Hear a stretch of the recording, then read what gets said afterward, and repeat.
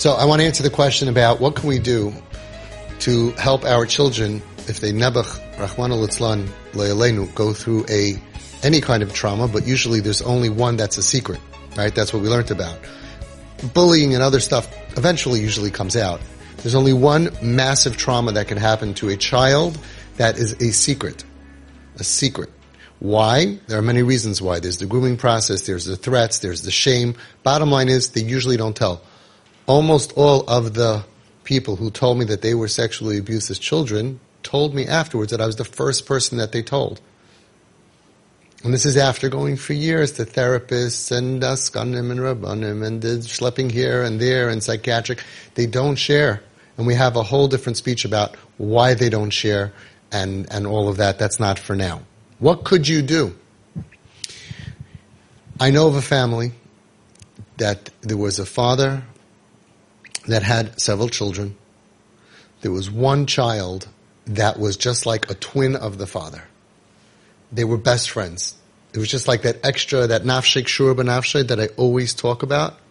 They were just the closest that it could possibly be in this world.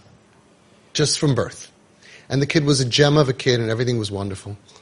And then it came to a certain point that the child started experiencing like what you described before, where they started getting angry and they started acting not according to their own nature, against their own inborn character, the sweetness and the beautiful midos, and all of a sudden they're raging and they're angry, right?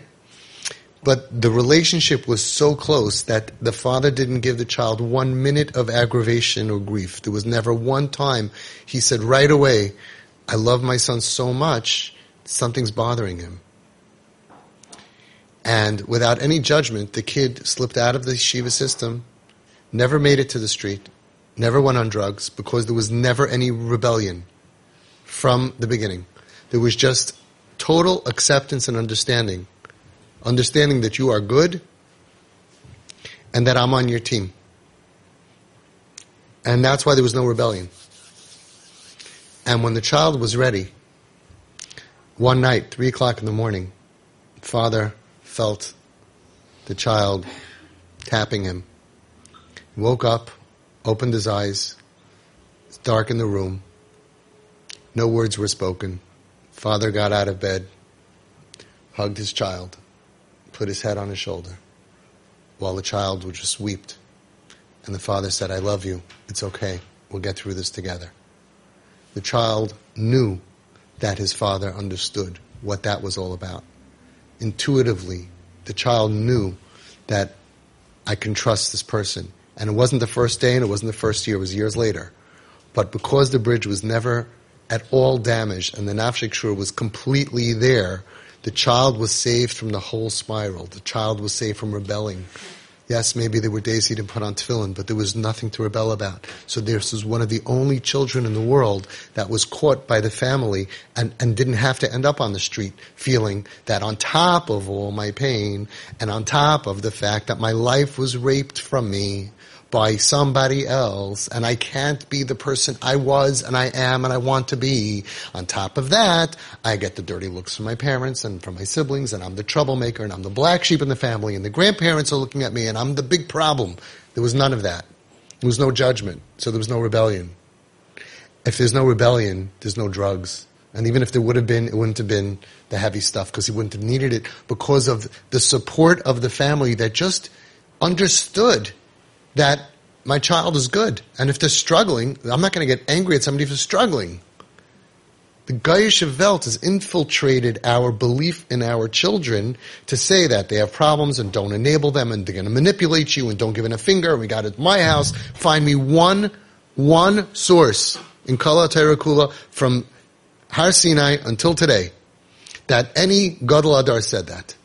Never. Not from the Chazon Ish, not from, it doesn't matter. I have a whole collection. I've never seen it. It's from the Ketanim and it's from the Goyim that infiltrated our mind. And because of that, we get tougher and tougher and tougher. And then we convince ourselves that we have to be tough. Because can you imagine how much worse the child will be if we wouldn't be so tough? Then for sure, because they're rotten from the inside. This child didn't have any rebellion. And whatever he did, he had the stamp of approval of mommy and tati. And when he was ready, he was able to share what happened because he had the support system from birth. He was never burned in the name of whatever. And then he was able to go to therapy and have the quickest, easiest therapy treatment because there was nothing else in his life to deal with other than the cancer inside of him.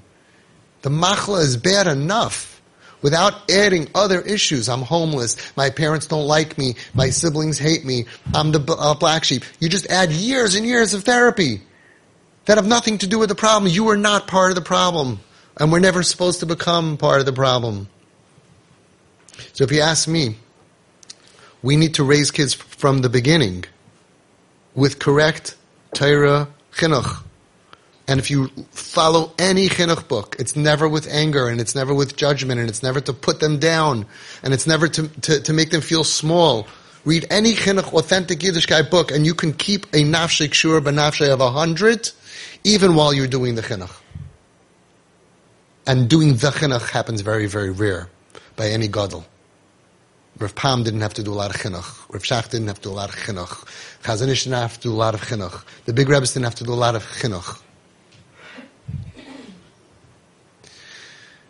And we don't have to do a lot of chinuch. If we have the love and the nafshei kshura b'nafshei, that does most of the chinuch. And then the once in a while that there's a struggle and it's done properly with love, you don't lose the child. You never lose the relationship for chinuch. That's like cutting off your arm to try to fix your broken finger. That's losing $1 million trying to save $1,000. It's all about the connection, the relationship. And that family saved their child. So much pain and aggravation, Agmas Nefesh was able to heal so much faster. That's my answer to the question.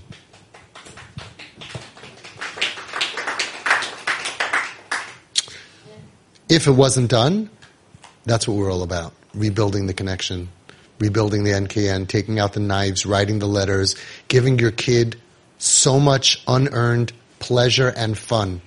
How much unearned pain did you have? Why does everything that we give good have to be with a cheshbon? They're going to be spoiled. Really? No. We're just a little bit balancing all the extra pain that they got. And the Gaisha world got into our head, spoiled. First of all, like I always tell you, it's okay to have one more spoiled Jewish kid in the world. Let them be happy and spoiled. They don't even get spoiled. We know this, ki yodua. You look at them years later, they're so thankful. You were there for me. When we take Chai Lifeline, takes kids with cancer out to Disney World in first class, they don't get spoiled from that. And after they're healthy and they're saved, and first let them be healthy, saved, and alive. And then we'll worry about spoiled. And then you could unspoil them. They're not even going to be spoiled. Your kid's spoiled? They stop. They say, no, I don't want you to... Right? And I have this, so much data on this. So much data. And because they're worried the kid's going to be spoiled, they don't give them what they need. They have $1 million in ounces worth of pain that they didn't deserve and they didn't ask for. Give them undeserved fun. But they're not going to want to have fun with you until you're not judgmental, until you're on their side, till they're comfortable with you, which is the whole TP. Everything of TP is an introduction to have the relationship. So when you say, we're going to Cancun, the kid says, sure. And then you go on trips and have as much fun, because fun clears the mind. Fun creates connection on a different level. Everything is just an introduction. You're learning how to do CPR. But now you want to go ahead and do CPR, but the patient is too far away because there's wood there and stuff. You got to clear out the wood and you got to get close and now do CPR. The connection of nafshei kshura b'nafshei enables you to do what I did with one of my kids, where I said, hey, I'm going to California to Reggie Melrose. You want to come? Sure. Why would a kid ever say no to a trip and going, you want to go to therapy? Sure. We have so much trouble of getting kids to agree to go for the right therapy because they don't trust us because we pushed them when they didn't want to go.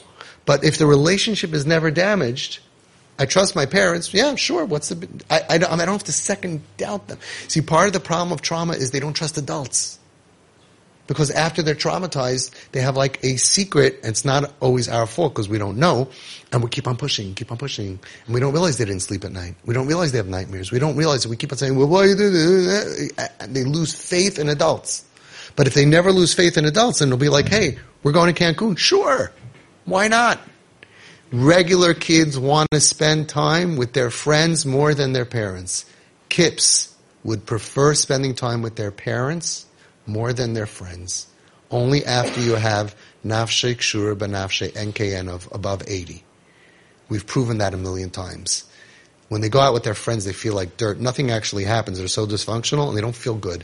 When they have mommy and tati who love them and say, we're going on vacation, we're going out, we're going fun, whatever, they come back feeling good about themselves. You are massaging their nefesh. You are massaging the piece of them that was destroyed by trauma and abuse. I have no self-worth because I was abused. But how can I have no self-worth? My parents are crazy about me. My grandparents are crazy. I'm the apple of everyone's eye. Even though I look different than them, behave different than them, they somehow just see the goodness inside of me. So I can't be so rotten. You just saved 2 years of solid, tremendous therapy. You saved it because there's no reason for them to feel that. They're not dressed. They're not sneistic. They're not correct. They need it more. They need it even more. So everything that you're doing to take out the knives, to get close, to work on the NKN, to really have an nafshik shuba nafshik is in order for you to start the work of putting pleasure and fun into their lives as much as you possibly can. You cannot spoil them and you cannot overdose on this. And this is what's going in their brain. They have so much pain. Let's give them pleasure. I don't know why the therapy world doesn't see that the opposite of pain is pleasure. Even with therapy, the therapist should tell you, I'm going to do trauma therapy, and your job as parents, fun. F-U-N. They will bring the F-U. You just got to supply the N.